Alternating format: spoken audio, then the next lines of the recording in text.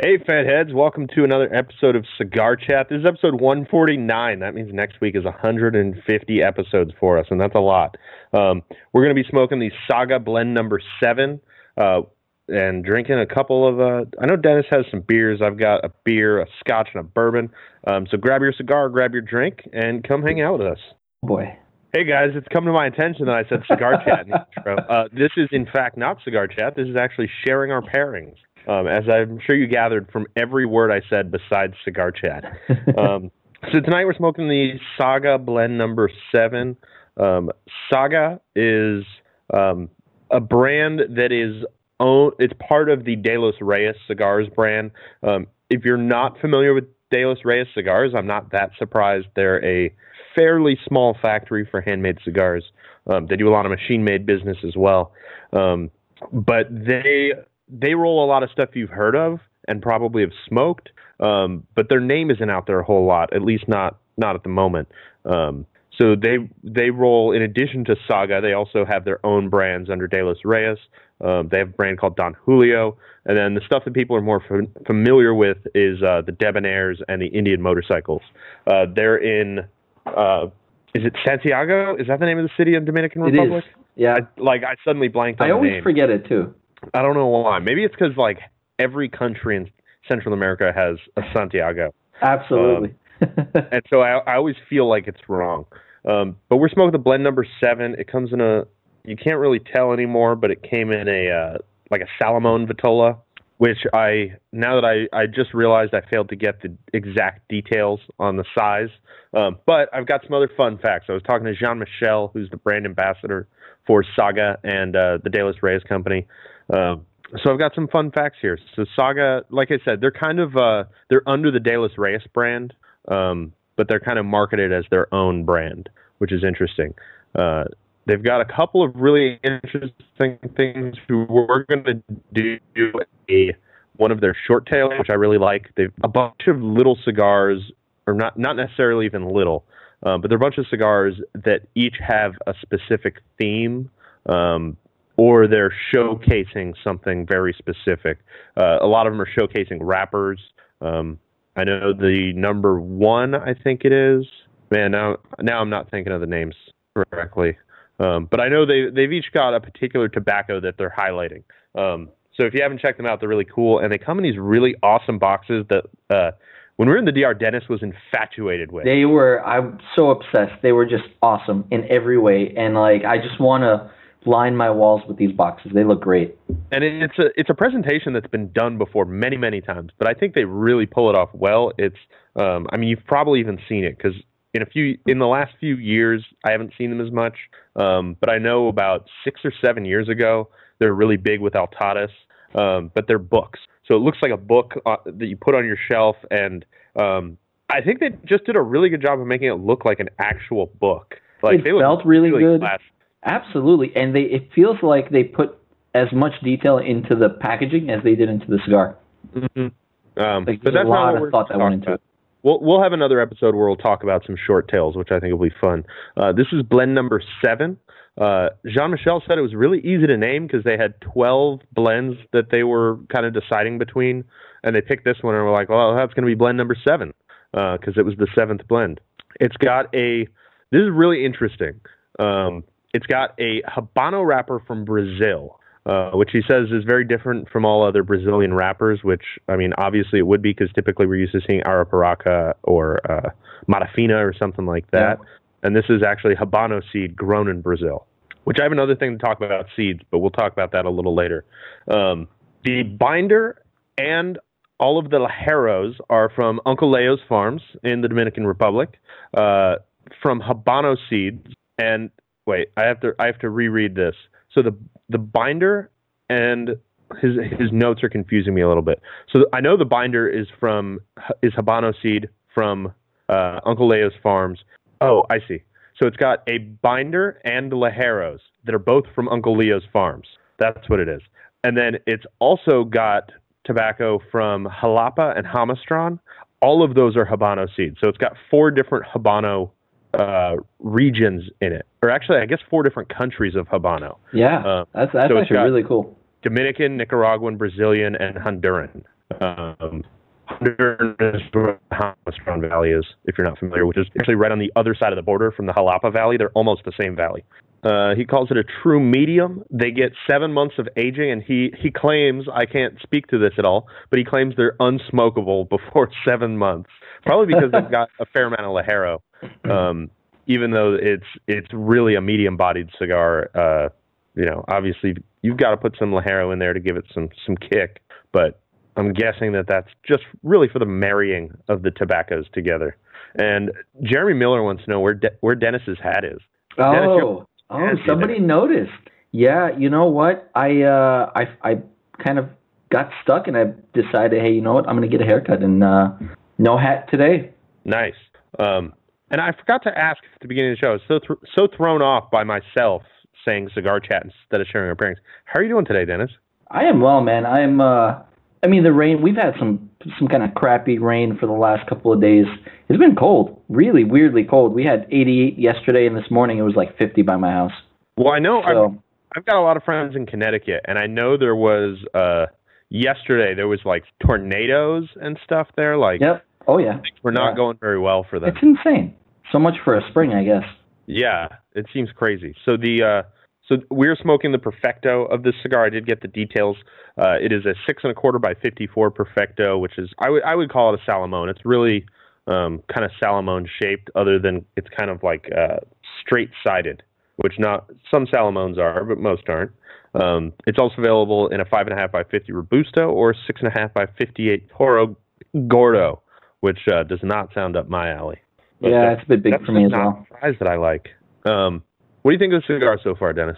It is a cream bomb, dude. I'm getting tons of this like insanely chewy cream. The flavor is still kind of subtle, so I call it almost like a nougat type of cream. Yeah, but it's smoking really well. Yeah, I think it's smoking pretty good. I get a little bit of black pepper, like kind of almost more of a baking spice. Like it's not really spicy on your tongue. But there's a spice there that you can taste. It's hard to describe.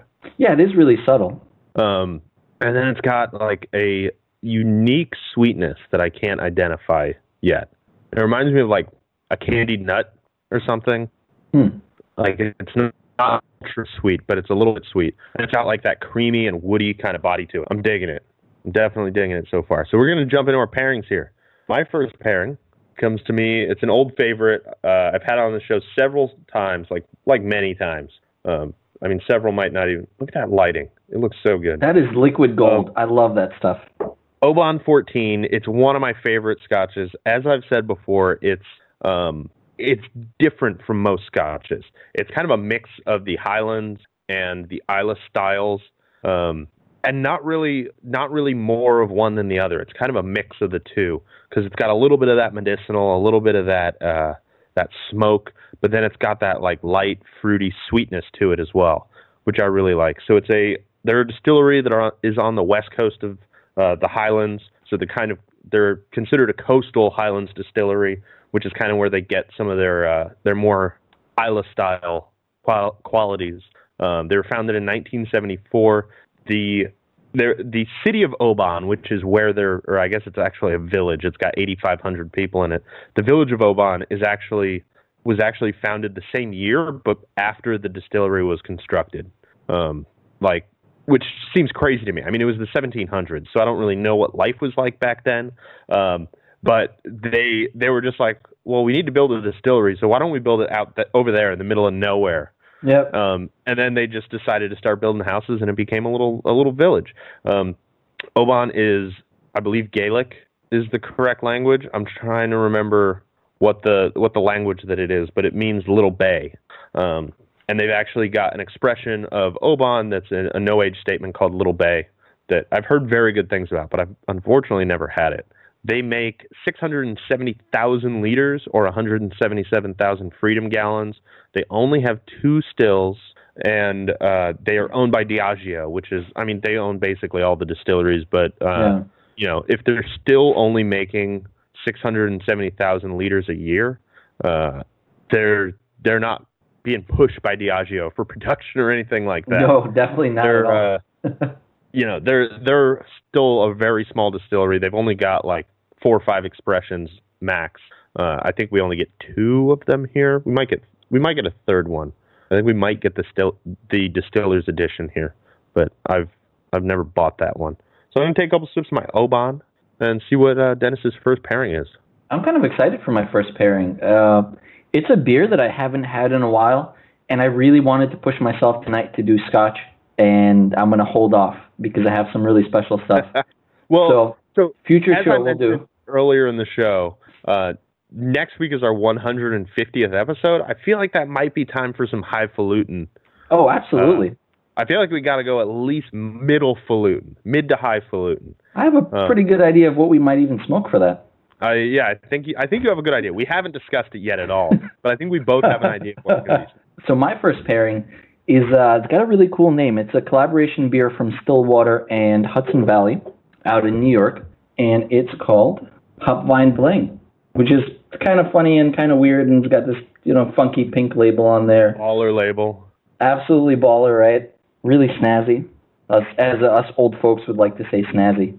And it's kind of cool. So this is a dry hopped Berliner Weiss with Sauvignon Blanc grapes, and it's like a really kind of strange.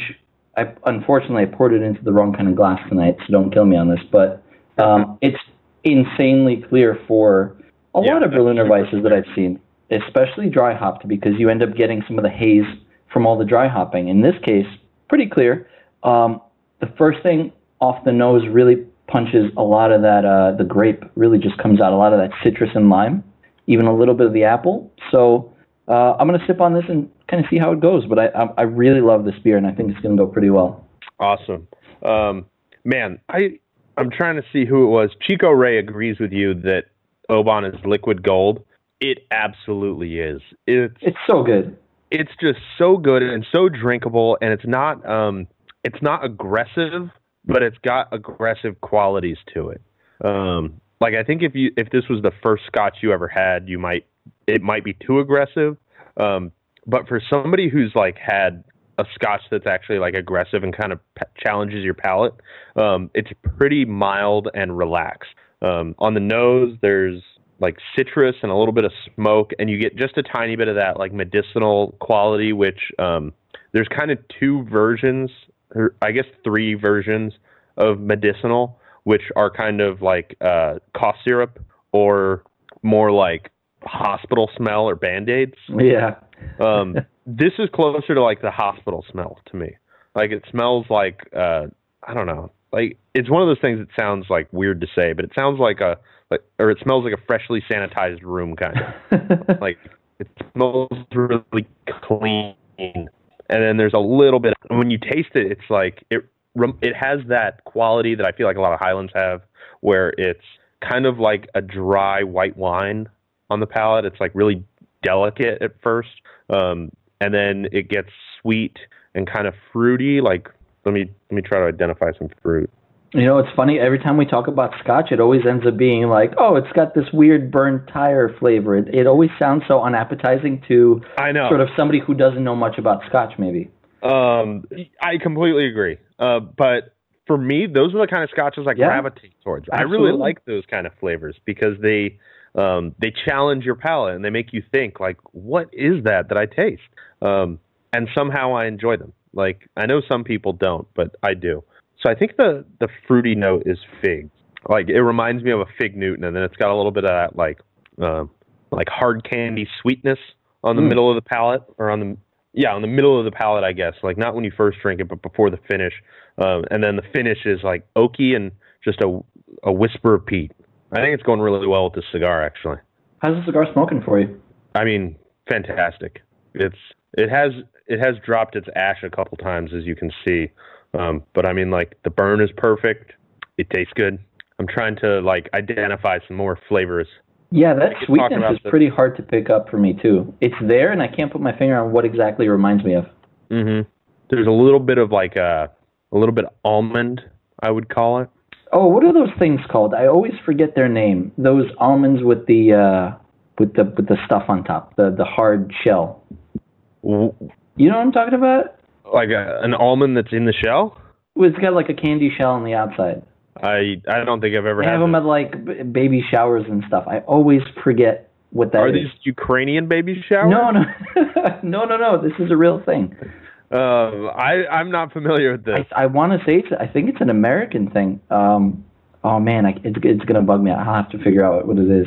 But it's kind of like those. It's like that almond basically with a little bit of sugar coating on the top, like a hard candy basic sugar thing. I can see that because it's like a slightly sweetened almond. That's what it reminds me of. And people are arguing in the comments about, man, try Oban. I mean, the way I describe it is kind of like some of those like medicinal flavors and the PD flavors are less aggressive, are far less aggressive than they are in an Islay whiskey. Definitely. And Jason Myers says Oban is really good. It's one of the classic malts for a reason. I would call it a classic because it's really in between those two styles. Like if you like Scotch, you're probably gonna find something in Oban to like. That's what makes it so good because it's really well rounded. It just kind of hits all the bases just a touch. Like some of the bases, it's like skipping over almost, but it's still kind of touching them. They're saying Jordan almonds. I've never heard almonds. There you go. Yeah. How have I never heard of Jordan almonds? You've never had them? I don't think so. Come on, you're the American between the two of us. I know. Technically. And I don't think I've ever had a Jordan almond. But I don't think I've ever been to a baby shower. So maybe that's why. Well, baby showers, Easter, I guess, is a big thing, and like other events. I've seen them around pretty often. I'm going to have to look these things up because I'm completely unfamiliar. And it's time to take our first break. This segment is brought to you by the Cigar Federation store. I think they've still got some, but if you haven't gotten any Grimalkins, they're made at Black Label Trading, or made by Black Label Trading Company at the Ovea Negra for Emilio, and the original one was unbelievably good. So I've got very high expectations for the new one. I got my order in. You can go to store.cigarfederation.com, put your order in. Hopefully they still got a couple of 5-packs. All right, and we're back. Smoking the Saga Blend number 7. I'm really having a hard time putting my finger on that flavor. But maybe it tastes like a Jordan almond, and the reason that I'm struggling is because I've never tasted a Jordan almond. I want to see how long I can keep the stash for.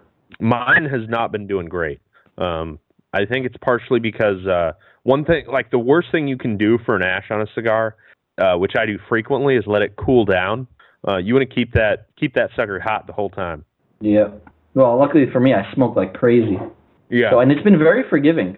Considering how fast I really smoke, it's been really forgiving. I just also picked up on I'm afraid to say it yet, so let me see if I still taste it. So I'll tell you what I was getting. I've been getting this. We talked about the sweetness, but I've been getting a lot of cedar too, like a sweeter cedar. Yeah. Oh yeah. There's a lot of cedar in it. I think I'm getting a little bit of mint. Really? Like just a hint of it, and it's kind of right on the tip of my tongue, and it just lasts for a second, and then it just goes away. But we got plenty of time to figure out the cigar. So I'm going to move on to my next pairing. This is one of my favorites. This is a bourbon. This is Eagle Rare, Kentucky Straight Bourbon. They got that big old eagle there. Eagle Rare is interesting because there are interesting things about Eagle Rare that people don't realize who are just like buying it off the shelf. I'll hold it up one more time there just so we can get a good focus of it. There we go. I was hoping it would do the same thing it did before where it kind of dark in the background. It's a classy bottle. Yeah, it's a nice looking bottle. So Eagle Rare, it is distilled and distributed by Buffalo Trace. The really interesting thing, it was introduced in 1975, and it was owned by Seagram's, which I didn't realize they own that many American distilleries. But it was distilled in Frankfort, Kentucky, which it still is. Originally, it was a 101 proof, non-single barrel, 10-year Kentucky Straight Bourbon. In 1989, Sazerac bought it, who owns it now, who owns Buffalo Trace. And it's now made by at the Buffalo Trace distillery, or one of their distilleries. So the really interesting thing about it is, well, there's two interesting things because so you'll notice here, there's no age statement on there. But if you look on the back label, where is it? They tell you it's aged 10 years. That's a long time for bourbon. And if they're putting the age statement on there, that means it has to be over 10 years. So it's very surprising to me that they don't market it as 10-year. They used to market it as single barrel, but they no longer do, and it's not because it's no longer single barrel. Legally, they're no longer allowed to call it single barrel because they switched from hand bottling to a machine bottling line in 2005, and so what happens, they put single barrels into whatever device fills the bottles, and then once that barrel is done, they put another barrel in. So it's possible for one bottle to contain whiskey from two different barrels because they don't flush the lines in between, which you kind of have to do if you're going to call it single barrel. So even though there can be a couple of drops in a different barrel in this, it really is barrel whiskey. They're just not allowed to do that. It's bottled at 90 proof, and I forgot to talk about the Oban, which I believe is 43. Yes, and man, it's just a awesome whiskey. It's apparently, so what I've been reading about it today is I think it's harder to find than I realized because there are several shops in my area where I can just walk in any day of the week and buy a bottle of this for $30, which is an insanely reasonable price for a 10-year-old single bottle. But in a lot of places, it's actually allocated where stores will only get a certain number of bottles per year or per release. But here, it just sits around. It's not hard to find at all. Like you might have to go to 2 or 3 shops to find it because not everybody carries it. But the shops that carry it pretty much always have it. So I'm gonna take a couple sips of my delicious Eagle Rare here while you talk about your next. Man, I've seen Eagle Rare for like $55-$60 in the city. Wow, that's crazy. Which is insane. But then again, the MSRP is like $3. Yeah, and it's crazy. And then you have stuff like Laphroaig 10, which certain places in the city they sell it for something like $105, $99 or $105, which is crazy. Yeah, that's insane. It's good stuff. It really here, is. And that's a lot. Like there are a lot of places in the U.S. where you can get it for under $30. Absolutely, yeah. So let me get into my next pairing. I wanted to give these guys another shot after last week was a little bit rough for me. I'm going back to Bolero Snort from New Jersey, and I wanted to give this beer a try. I haven't had it before, and it is called Cyber Bullied. 0 IBU Cyber Bullied. Another very cool label, especially from them. That one has actually been on the show before. Has it? Yeah, which makes me worry a little bit for the age. The last time it was on the show was about a year ago when Matt had it. Oh, Matt did it. Yeah. I think Matt really enjoyed this beer, and likely he had it when it was a lot fresher. Unfortunately for me, there is no date on it, but I'm pretty sure this is kind of oldish. But this one comes in at 6.9%. So just to go back to my first beer, that came in at 5%. So kind of little gradual slope, nothing crazy, not like my usual. But these guys did a little bit different thing. So 0 IBUs, we see this, these days it's very popular, kind of a up-and-coming thing. Everyone wants a 0 IBU beer. 6 Point is doing a lot of that stuff now. And what that really means is you are doing all your hop additions post-boil. So you're doing just basically aroma and flavor. You're dry hopping, you're adding, in the case of this beer, they've actually added Citra powder, the lupulin powder. Oh, wow. And they dosed it with Amarillo as well. And they just keep chucking stuff at it, insane secondary dry hopping on there. And it's supposed to be really kind of very tropical and fruity, and I'm getting some of that, but I just think it's the age, man. It's really hard. When you're not bittering at the boil level, unfortunately, those beers do have a very short shelf life. Yeah. But Bolero Snort is phenomenal. I have to give them a lot of credit because these guys, for those of you that don't know, they're actually Gypsy Brewing, and I believe it's out of Pennsylvania. And I think Gypsy Brewing is awesome. Anybody could put a couple $1,000s together, go to a brewery and say, hey, can you make me something? And start your kind of business that way. And I think it's a really cool concept. Yeah, I think so too. So the Eagle Rare is a little hot. On the nose, there's like so much oakiness. It's such an oaky bourbon. And from what I've read, it's presumed to be a low rye mash bill, which I would believe because it doesn't have that spice. It's got like candy sweetness and just barrel, just char and oak. I think I just party fouled Oh, My ash. your ash fell right in the lap? Oh man, no, it fell on the table thankfully, but it finally fell off. I It mean, was going pretty well for a while. to be honest, that happens to me like at least once a day. It's a very frequent occurrence for me. Ash pants. Yeah, all of my pants are just covered in ash. I've just given up on taking care of it. That's okay. It preserves them. So the Eagle Rare's got a little bit of that. Like I feel like the predominant flavors are vanilla, a little bit of cherry sweetness, and then it's got a touch of like that bitter char note that you get sometimes from like a heavily charred bourbon. Oh, I love that. I really love that. And then it's got a long like I guess hard candy finish is what I would call it. The finish is almost like astringent. Okay. And Jason Savka says like a bright molasses smoky taste. Yeah, that's actually a fair assessment. It's got like there's definitely some molasses in here, and you really get some of that. Like it doesn't taste like what you traditionally think of as smoked. It doesn't taste like something that smoked tastes like. I mean, like if you licked a charred barrel.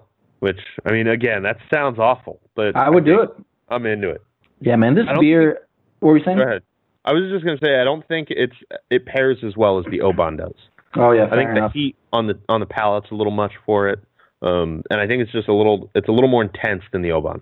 Yeah, and the cigar, honestly, is very, very much medium. I mean, that's a strong medium at best, but it smokes great. It tastes great so far, and for me, it's been burning really well, given my intense smoking style. Yeah. But I was going to say my beer.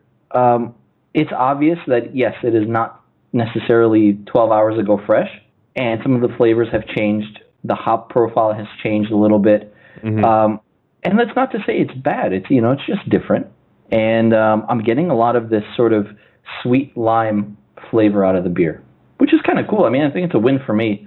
I would love to have tried this when it was really fresh and just a couple of days canned, and maybe I'll keep my eye out for a couple of those. I think it's a great beer. 0 IBU too is kind of a cool thing. It's the new hazy, I guess. I've never had actually I guess I've had 1 0 IBU beer where they used but it wasn't even hopped. It was like I don't remember what they called them, like pine hearts or something like that. Like they were like really? The inside of pine cones. Interesting. But I don't think I've ever had a beer that's 0 IBU with dry hops. I want to try one like that. I think you're right. I think that's going to be the next hazy. Like hazy is crazy right now. I just found out today that Omegang is making a hazy IPA. Oh my God! Which is like if they're making a hazy in cans, that means everybody's going to do it. And for the fact that they're actually making cans, which is insane. Well, I mean, their canning operation has been coming for a while. And I can see why they would do an IPA first, because I don't know how well like a Belgian bottle conditioned beer would do in a can. I think it would change it a lot. Definitely. Yeah, it certainly wouldn't be the same profile for sure. But it's just, they're the last brewery I expected to have a hazy IPA. That's nuts. I mean, I think, you know what, next we're going to see Anheuser-Busch coming out with some hazy stuff. Mm-hmm. That's going to be the killer for haze, and then 0 IBU is going to come back, and I feel like, honestly, we're going to see a lot more expressions in the cider and the sour side of the house. Yeah, I think those are coming. We get a ton of sours around here now. I mean, like, where a couple years ago you couldn't find a sour, like the only sour you could find was La Folie series from New Belgium, and maybe some like European stuff.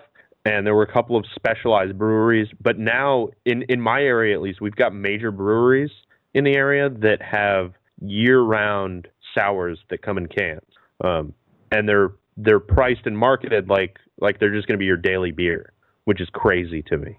It's not totally crazy because I buy those, but it's crazy to me because I never thought I would see sours on that kind of level where people were buying it as a daily beer. It's nuts. It's totally exploding, and you have a lot of sour blends too coming out. You have a lot of dry hopped sours as well, which is kind of cool, and it's sort of merging the IPA and the sour side of everything. Yeah, I've had a couple of fantastic sour IPAs. I think that the bitterness of hops and like the fruitiness goes way better with sour than I would have expected it to. As long as it's not something that's like insanely sour, I think hops can actually work really well. Vincenzo Scarduzio said pine needles. I have also had beers with pine needles. I know this particular one that I'm talking about wasn't pine needles, but I've had a lot of beers with pine needles instead of hops, and I think it works really well because hops, one of the primary flavors that you get from hops is like that piney flavor. You get like that piney, grassy chlorophyll bitterness, and I think pine needles kind of make that come out even more. I've also had a couple beers that are hopped with piney hops, and then pine needles are added to intensify those flavors, which I think, I'm a fan of that kind of thing. Even Tarragon. Tarragon has, I think, in the last couple of years, has really exploded in the homebrew scene, and people are making these crazy beers with Tarragon, and it's such a unique flavor, and it's really, if you haven't really had anything, go to your local, like European markets.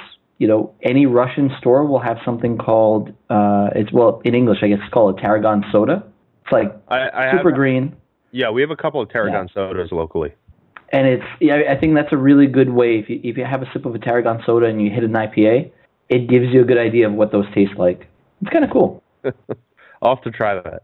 So I'm gonna move on to my last pairing here to talk about that.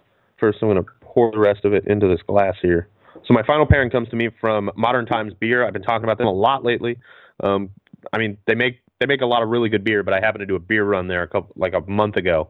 Actually, I guess it was less than a month ago because of when this was canned. I think they're just doing some really awesome IPAs, and they get experimental with their IPAs. They have a ton of like single run IPAs, and this is one of them. So this is Outside World from Modern Times Beer. What a nice label. Their labels are always so cool. Label. I think this one is so good. It's 3 colors, but they make it so complex and awesome looking. So first I'll tell you a little bit about Modern Times in case you haven't been listening. So they started with a 30-barrel production brewery and tasting room in Point Loma, which is a neighborhood in San Diego, in 2013. And it was started by Jacob McKean, who was a former employee of Stone Brewing, who everybody listening is probably familiar with. Now they have 2 breweries in San Diego, 1 brewery in LA, and this year they opened one in Portland, right here where I live. It's called the Belmont Fermentorium. It's open now, but they're planning on expanding it pretty significantly. They're basically they moved into an existing brewery. They basically just bought it from them. They're actually leasing the building from the brewery that owns it. But the brewery that owns it shut down. So they're not planning on making more beer. They're just a landlord for Modern Times now. They moved in there and basically set up their own bar and everything like that, kind of redid the place to make it look more like their kind of style. But they're using the existing brewing equipment. They've also leased out the building next door, and they are planning on building a much larger production facility. They haven't specified exactly how much, but they say it's going to have a capacity of about 20,000 barrels per year of beer, which is, 33 gallons to a barrel? Or 31? So that's something like 600,000 gallons of beer.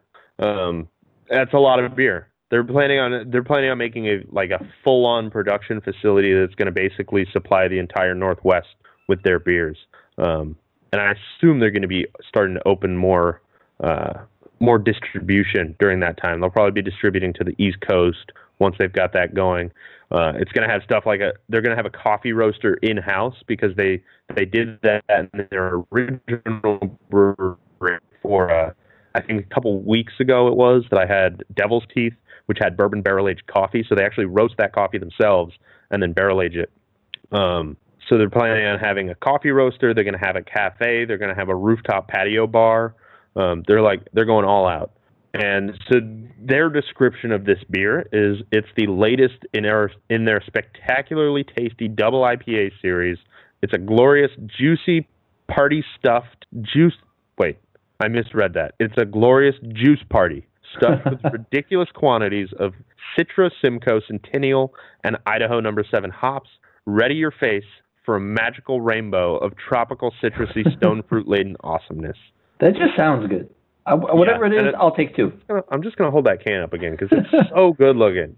Like this, I didn't even know what the can looked like when I bought it because they do those online sales, but it's just got such cool colors, and I think their design is top notch. They really if I saw this on a shelf at a grocery store, I would just buy it without thinking. So I'm gonna take a couple sips while you talk about your last pairing there. Oh man, my last pairing. Let me tell you, I'm struggling a little bit. So Have you my been last tasting it and it's not working? I've been sipping on it. It's warmed up a little bit, and I'm kind of going back and forth. And so my last pairing is an Imperial Stout, and I'll tell you where it's from in a second. But I have this weird sort of thing. It's my personal thing. I don't think anybody else does it, but I call it the pancake rule. So if I would enjoy this beer, this Imperial Stout or whatever, specifically with stouts, if I could enjoy it with pancakes or put it on my pancakes or whatever, if it's like a good breakfasty type. If it would deal, work as a syrup? If it would work as a pairing with pancakes or as a syrup or it's a weird thing, but I feel like it's funny because a lot of beers, stouts especially, that I really enjoy kind of fit into that. And I do the pancake roll thing, and I say, well, would it work with pancakes? Do I like it? Let me tell you what it is. It's a local brewery in New Jersey called Cypress Brewing Company, and it is their ossified oatmeal Imperial Stout, and it comes at 9.5%, so it's pretty much up there, standard Imperial level.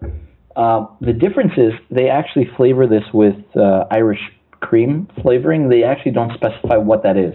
Huh. So it's one of those So it could be.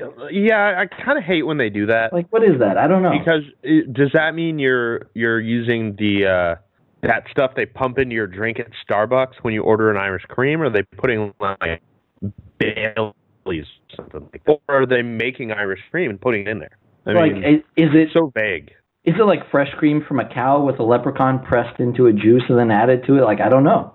Could be a lot of different things. But I'll show you what it looks like. But obviously, it looks like every other Imperial Stout you can see. The only difference I would say for this, it's really thin and very effervescent. So too many bubbles. It's kind of like champagne quality. Huh. That does not sound like my kind of stout. Yeah, for me as well. And that's, going back to this, my silly pancake thing. Generally with pancakes, they have a lot of flavor. They have a lot of body. They're kind of heavy, right? You want a beer that will fit well with that. And generally stouts, a lot of stouts are really good for that. That's hence we have our breakfast stouts, right? Yeah. But the flavor is really strange. It's not like... it doesn't have that Bailey's flavor. It has this weird, peanut buttery... So here's what I would encourage you to try with that. So what I've had some success with those stouts that are just not, viscous, they're just thin and too bubbly. Take that bottle, leave the top off, and stick it in your fridge until tomorrow afternoon. Really? And drink it when you get home from work, and see if that helped. Because I feel like a lot of them get over-carbonated, and... once they lose some of that carbonation, they get better. Yeah, and I've had mine sitting out for a while, for over an hour now, just for that reason, just to get some of the bubbles out. And you know what? It's not to say that it's a bad stout. As a traditional stout expression, I think it's really nice. And maybe without the flavoring, it would be sort of get a couple extra points for me on that regard. I don't know. We'll see. Let's let it warm up a little bit and see what happens. All right. So I'm drinking my IPA here. I forgot to hold up the IPA. It's milkshake colored. I mean, that you can see the color a little bit back here. I mean, you can't even see it there. It's it looks like an orange milkshake. It's this is one of those beers where they don't call it a milkshake IPA, but I feel like it's so creamy that it has to be. It might as well be. Yeah. Yeah, there has to be some milk solids in here. It's super sweet. But not in the way I think we talked about this 2 weeks ago or so, how the double IPA style used to be ultra hoppy, but an ultra malty mash bill, or an ultra malty, I don't even know what to call it, grain bill. And then you end up with this super sweet syrupy flavor that's also really hoppy. This is the opposite of that, the complete opposite. all of the sweetness is mixed with the hop flavor, so it tastes more like a fruity sweetness, rather than like that syrupy, malty sweetness that you get from some doubles. Yeah, that's pretty much like comparing a Stone of Ruination to maybe like a Lawson's Sip of Sunshine. Mm-hmm. Exactly. It's not as bright. The malty version is not as bright. Yeah, Vincenzo says residual sugar. Yeah, so this doesn't taste like the residual sugar that you get from a really, really malty beer. I mean, it really tastes like there's like peach and mango in here, and like almost strawberry. I taste strawberry. It sounds phenomenal. It's really good. If this wasn't my last can, I would send you one. Oh, I'm so jealous. I'll just keep sipping my Irish I'll cream buy it next time it comes stout. out. So, I mean, like Dennis said, it's a phenomenal beer. It does not work with the cigar at all. Not even a little bit. It turns the cigar into straight up cedar. Nothing but cedar. I got to take a sip of Oban to clear my palate before I get back to smoke my cigar. You know what? I have the same effect for my Imperial Stout. It's just, it's really sweet too.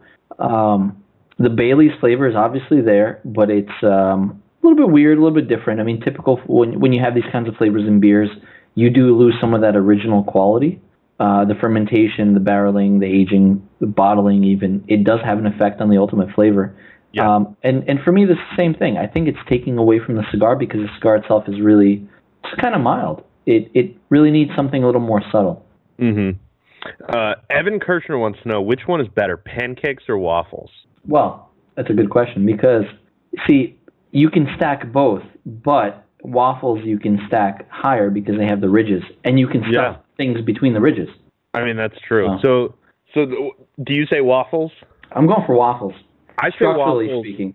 because Liege waffles exist. Have you ever had a Liege waffle? Oh my God, yes I have. Oh, absolutely. They're phenomenal. Ooh. If you've never heard of a Liege waffle, it's a French style where they kind of use a Belgian waffle batter. So you get like that more puffy kind of waffle texture, not like the neon yellow Eggos. But they put pearl sugar in there. So you get these so basically the way that you do a Liege waffle, you mix this, I think it's called pearl sugar. It's a type of sugar that ends up clumping together. You mix it up, you make your batter, and then you let it sit for like 3 days in the fridge. And what happens is the sugars form pockets. So there's little lumps of sugar in there. And then when you put it in the waffle iron and cook it, they use Belgian waffle iron, so you end up like with those really thin ridges. And anywhere that there's a little sugar, it like caramelizes and turns into like this crunchy, delicious caramel. It's wonderful. It's pure magic. Nothing stands up to Liege waffles. Pancakes are good, but pancakes are good, and for me as well. They're okay. I'm a waffle guy, but dude, a Liege waffle with a goose, any day, anytime. Always love that pairing. It's just phenomenal. Jason Savka says, "Where can we get these in Alberta? Where can you get what? Are you talking about the beer or the waffles or the cigars? Let me know and we'll answer you as best we can, at least. How do you think the cigar's shaping up, Dennis? I really like that it hasn't. At this point, I'm pretty far in, right, getting toward the end. It hasn't really changed much. It stayed really consistent for me, and the flavor. Ultimately, I'm getting more of a warm kind of cedar flavor to it, but it's still really good. I think it's great. Definitely medium, though. Jason Savka, he wants to know about the beer. So I'm guessing you're talking about my beer, the Outside Worlds from Modern Times. They do a little bit of distribution up to Alberta because I know John, the cigar surgeon, McTavish, can get some of their beers. As far as I know, they haven't widely released any of their hazy beers. I believe what they're doing is they're brewing at production quantities, and then they basically just do one release at a time. So this was a single production release. So they do that a lot. Now that they've got a brewery in my area, I can take advantage of that. But what they basically do is they add it as an item in their online store. 10 a.m. on Saturday, they open up sales. About 3 weeks later, you go there and you pick up your beer. the feeling I get is that they're narrowing in on what they want their hazy recipe before they go wide with them. I know you can get some of their stuff around there, but I'm not sure which particular beers. I know you can't get this one, unfortunately, because again, this was a single release. But I'm guessing if it does well enough, we'll see more of it, and maybe eventually it'll become regular production. But they're really weird. They do a lot of these little releases. Like, I think one of them was under 1,000 cans of something, which is like, for a brewery, that's nothing. It's nothing, yeah. That's like making 100 boxes of cigars. Like, basically nobody's going to get a chance to buy it.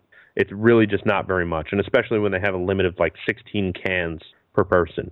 And some of them, they have no limit, so people just buy cases of it.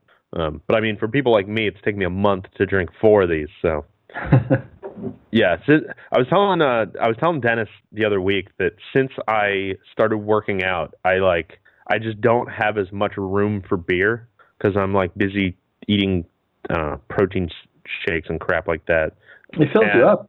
Yeah, and I just don't end up drinking as much beer, which is kind of unfortunate. I drink more whiskey, which I guess is a pretty good trade-off for me. I like whiskey as much as I like beer, but I end up buying beer and it sits in my fridge until I can feature it on the episode. Everybody agrees with waffles. Waffles. Yeah. Everybody loves. You have ridges. You can put stuff in there. You can stack them. You can. Man, one of the things I loved when I was a kid eating waffles was like when I would fill up an entire waffle with butter and then stack my waffles on top of that. So when you cut it, there's just butter everywhere. Oh, it was awesome. But it's time to take our final break. We're going to be talking about Drew Estate. They good. I got a little care package from Drew Estate today. So they've started doing an interesting program for the bloggers and media folks where they send a couple packs of cigars, and they always have like a theme. So this month the theme was FSG, I assume because the Florida Barn Smoker is coming up this coming weekend, I believe. Yeah, this coming weekend. Included in that, which Dennis, I'll send you a little bit. They have a little tiny bottle that's full of the Corojo seeds they use on the farm. And Jeff has challenged everybody they're sending these to grow their own tobacco and tell him how it turned out at the IPCPR. So this week I'm going to be planting a little bit of tobacco, which I'm really excited about. I think that's a really cool, very tiny addition. Like, that's I very would nice. have been happy if they sent that and didn't even send me any cigars. And it's like 8 worth of seeds for them probably. But yeah, I'm going to be planting those probably this week, and I'll let you guys know how they come along in the coming months. So typically, tobacco takes about 60 days to mature. It might be 90 days to mature fully. But in like right after IPCPR, I should have tobacco that's ready to cure in my garage. I don't know how I'm going to do any in your of these barn, stuff clearly. Growing. Yeah, exactly. All I have to do is get another like 800 pounds of it so that I can cure it in a barn and then ferment it. I feel like curing is actually kind of the easy part of that, even though it's actually pretty difficult. But it's a lot easier than fermenting like 1/8 of a pound of tobacco. Oh yeah, yeah, definitely. I would agree. Man, I just took another sip of that beer. I was getting excited talking about it, and now I'm regretting it because it just goes so badly with the cigar. The cigar just doesn't go well at all with it. Oh my God. I think Evan Kirshner just changed my life. He says making brownies in a waffle maker is amazing. Yes. I've never tried that. I don't even know a waffle iron. But I might need to go to Goodwill and try to buy one so that I can make some brownie waffles, because that sounds incredible. Oh man, you get a waffle iron, you can make waffles, brownies, cookies. You can make tacos. You can make eggs for breakfast. Like whatever you want, throw it in there, press it down, make it happen. It'll work, guaranteed. All right. I mean, I don't know how I can discount that, because that all sounds very good. I have heard of making bacon in a waffle iron. I've heard that turns out pretty. I've never tried it. A lot of people do it. From what I've heard, basically, the grease fills up all those little cracks, so you end up not having like issues with grease getting everywhere, but you also end up cooking both sides at the same time. Yep. How's the cigar so far? That's what I'm trying to figure out. It's the retrohale is spicier than I would have thought. I'm just noticing that I haven't been retrohaling that much. I noticed right as we got to the second third, I remember retrohaling, and I meant to talk about it, but I forgot.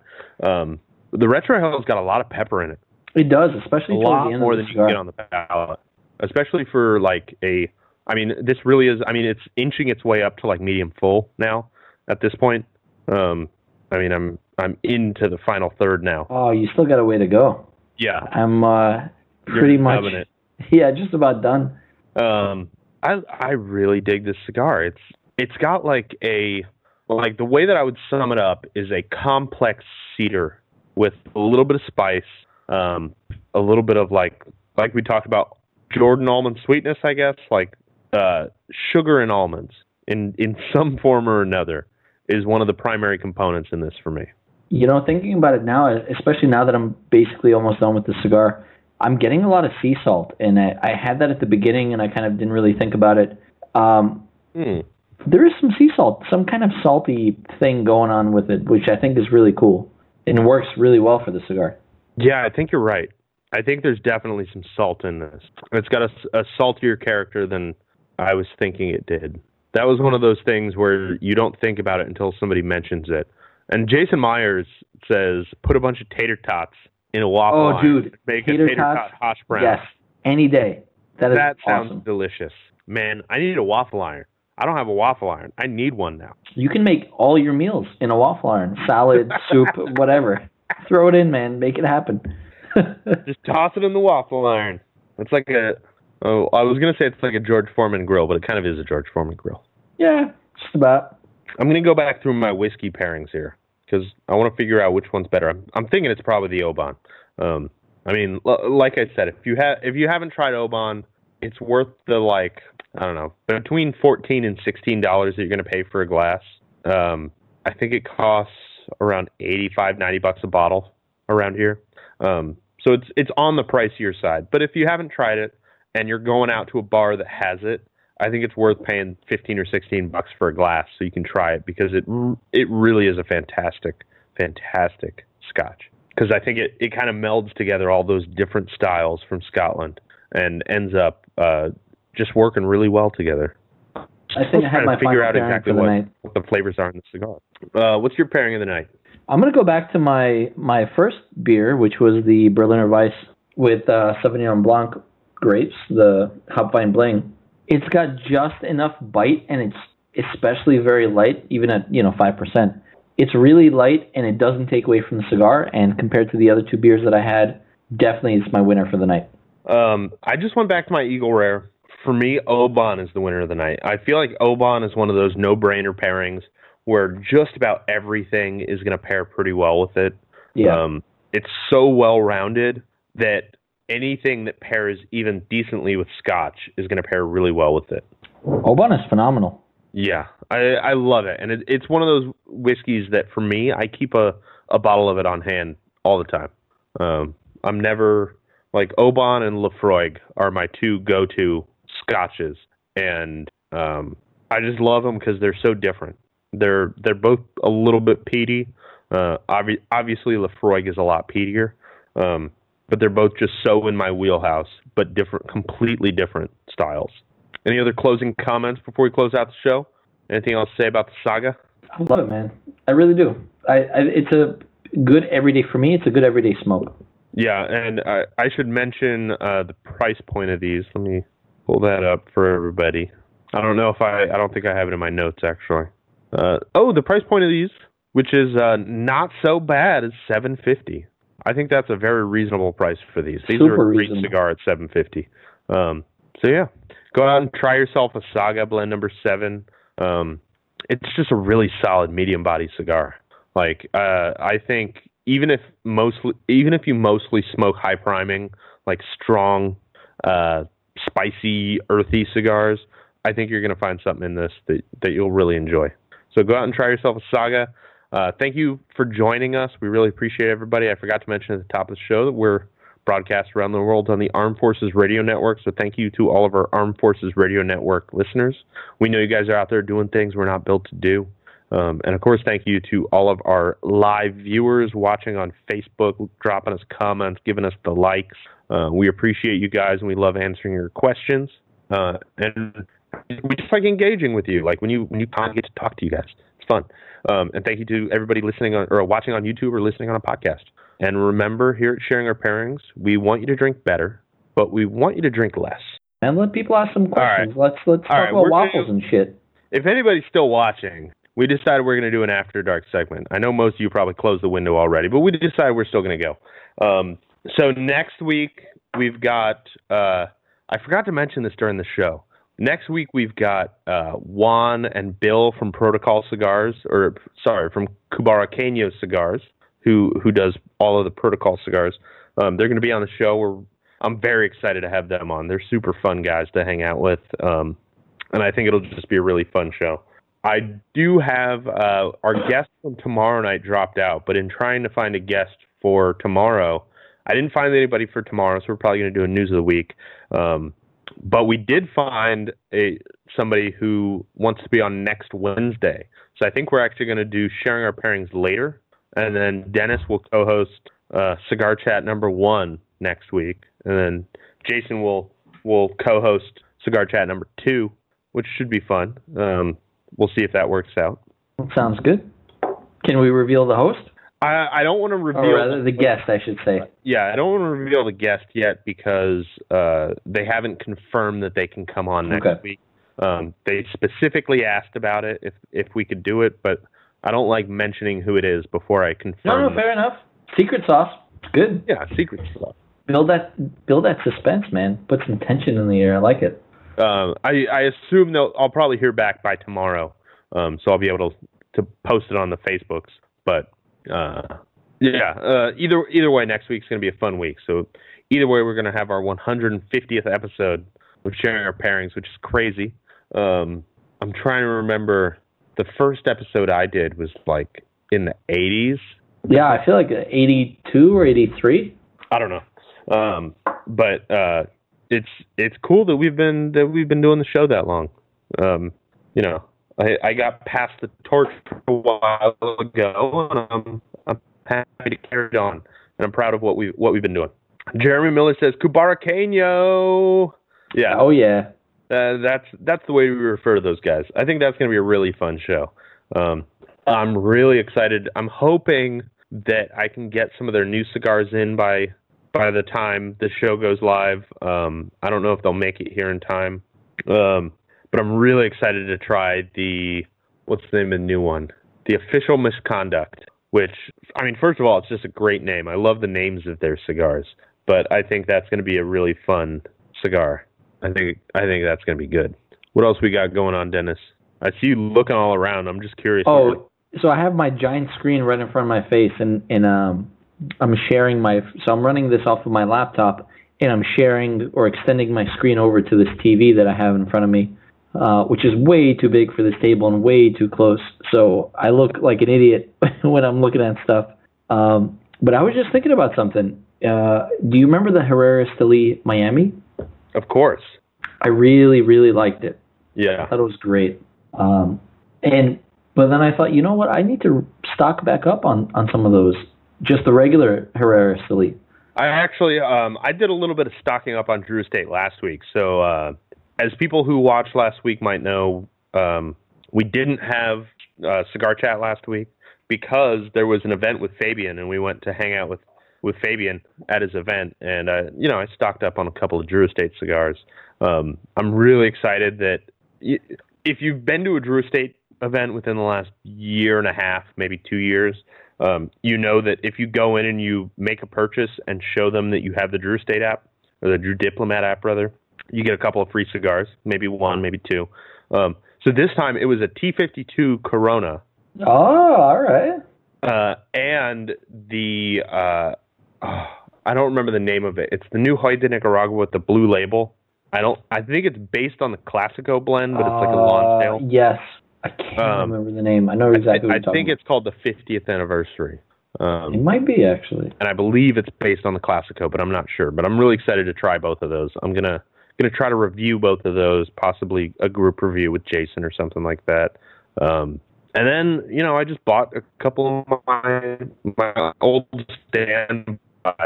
Some Underground. I smoked one of those today. I just love that. A couple of Underground Corona Vivas. Some good stuff. I love that Sun-Grown, man. It's insane. It's so good. And I'm sure we'll talk about it because we're going to do a News of the Week episode tomorrow. But Fabian gave us a peek behind the curtain about how they do acid, man. Really? I'm afraid to talk about it on like live on video, but like he explained part of the process to us, which was very surprising. And it's not surprising that he would tell us anything. It's surprising because our other people at Drew Estate, when you ask about how acids are made, they're like, yeah, they're very. And they change Willy Wonka. Like, yeah, they don't want to tell you a single word. But he basically told us a bunch of stuff, and then I said, "Are you the only one who's allowed to talk about that?" And he said, "I'm the only one who cares about it enough to ask. I'm the only one who knows how it's done because I'm the only one who cares. I've never seen the rooms, but he knows how it's done." And he did confirm that the rooms are hiding in plain sight, which I'm not too surprised by, but I can't find where the hell that room is. Dude, both of us have been there so many times. I've looked for it every single time. Never seen it. Yeah, me too. It's every time we go there, Willy Wonka level. Yeah, it's hidden. It's like, I don't know. I was going to say underground, but it can't be underground. Gerard Shelley says he was at a Drew Estate event 2 years ago with Fabian. He found out he got evacuated from his city because of wildfires, and was limited on what he could do. And Fabian set him up. Dude, that's the kind of guy Fabian is. Fabian's just an awesome dude. I'll tell him. Acids just don't get along with me for the most part. There are a couple of them that I think are pretty good that I like. But for the most part, they just don't agree with me. But I love Fabian. He's just an awesome guy. Man, I'm still trying to decipher this cigar. And I wanted to point out a really interesting thing that I forgot during the show. So you can see here, if the video is clear enough, you can see that the word Saga is printed in kind of brown. On a couple of their cigars, I think it's only the ones that are in the Golden Blend series, they actually have that punched out. So it's like you actually see the tobacco through the logo, which is really cool. And I kind of like that they limited it to just their top line. That's a nice touch. I think so. And Vincenzo says that's a lot of liquor, but I'm not sure what exactly he's talking about. Maybe he's talking about what's in my glass, but I mean, I probably have. It looks like a lot in there. I guess it could look like a lot because if you don't know how small these glasses are, they're pretty tiny. Also, as I learned with the gin show that we did, you really have to figure out how to pour it just the right way because you can over pour very easily. Absolutely. It's very easy. So like the marker for these glasses is the widest point, which is like right here. And if you pour past that, it's easy to go bloop, bloop, bloop, bloop, bloop. Oh, he's talking about 150 shows. Yeah, I mean, like we say, we're professional drinkers. We do it so you don't have to. That's right. We're making the sacrifices daily. Yeah, exactly. Because remember, before every show, there has to be some testing. You have to, see what's good, what's not. I mean, sometimes we do it, sometimes we don't. Yeah, I mean, to be honest, I don't do that much testing. I like to play it fast and loose. For me, that makes it more fun for me because then I'm not going in saying, well, this is going to pair well, this is going to pair okay, this is going to pair terribly. I like to go in with, I don't know which one of these is going to pair well. I think like the Oban, I had a good idea that the Oban was going to go well with it. But I had no idea how well the Eagle Rare and the Outside World did. Yeah, your dog's barking. Which I'll talk about dogs in a second, actually. I had no idea how well this would go with an IPA. I've never smoked this cigar with an IPA. The only time I've smoked this cigar previously was in the DR, where the only beer available is Presidente. Yeah. And sometimes it's a little easier to gauge how something's going to pair, but it can be pretty hard to say, like, to smoke something and say this would pair well with this and this. I mean, you can say generally, but it's hard to specifically say that. And I wasn't sure how the IPA would turn out, and it turned out just garbage. But yeah, I'm excited about, like, it's crazy to me that we got to 150. I was typing in the number of the show today, and I was like, 149. Wow. So tomorrow or next week, rather, we're gonna have a little special episode. It may start a little bit late, depending on whether or not we have a guest beforehand. So talking about dogs. So some dogs wandered into my yard this morning, and we cannot figure out who the owner is. We've been trolling Craigslist, and we've talked to like animal control and stuff, and nobody's called, which is crazy. And we may have a new dog, which is interesting. Okay. There were 3 dogs, and the oldest one, which we think was the mother, like just ran away and ended up in a different neighborhood, and we couldn't find her after that. But the 2 younger ones were splitting up with our neighbor. So she's taking one and we're taking the other. So I think I might have a new dog now. Hey, why not? Part of me is like, yes, I have a new dog, but part of me is like, I really hope we find the owner. Like, my feeling, they're about 4 months old, and they're just not potty trained at all. They're not housebroken whatsoever. Like, this morning they were just peeing all over the place. And which makes me wonder if they've been like living in the woods, because there's some construction going on across the street where they've basically knocked down an old decommissioned golf course, and I'm wondering if they've been living over there in the woods for like months. Yeah. And I mean, but so part of me is like, if it's just a wild dog, I'll take care of it. But if it's somebody's dog, I don't want to take somebody's dog, man. Like, I want to find the person who owns this dog. Yeah. So if there is one, I'd rather take it than send it to an animal shelter and, have things not end well for it. Vincenzo wants to know if in the DR we've ever had an iceberg, half Presidente, half frozen margarita. I've never had a frozen margarita in the DR. No, definitely not for me either.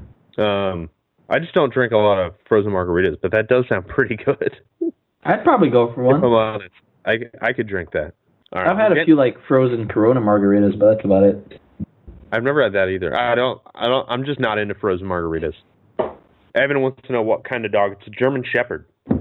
We found 3 German Shepherds this morning, and one ran away, and we couldn't find it after that. So I'm hoping it's okay.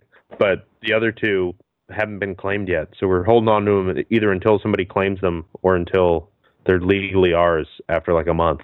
But again, I don't want to take somebody's dog. Yeah. I would feel terrible about that. So we're doing everything we can to find the owner. But we've got an extra dog to take, for better or for worse. I guess my main feeling is if I'm spending money taking care of the dog, I'd rather keep it than spend money and then have it just disappear.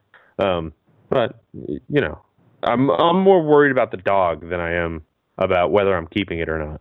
All right. Anything else to say before we close out the After Dark segment? Because I'm out of things to talk about. Good show. I'm excited for next week. 150, man. Yeah, it's crazy. It's gonna be cool. I'm pumped about it. All right, guys. Thanks for watching the After Dark segment. We kind of decided last minute that we were going to do After Dark. That's how we do it sometimes. So thanks for watching. We'll see you guys next week.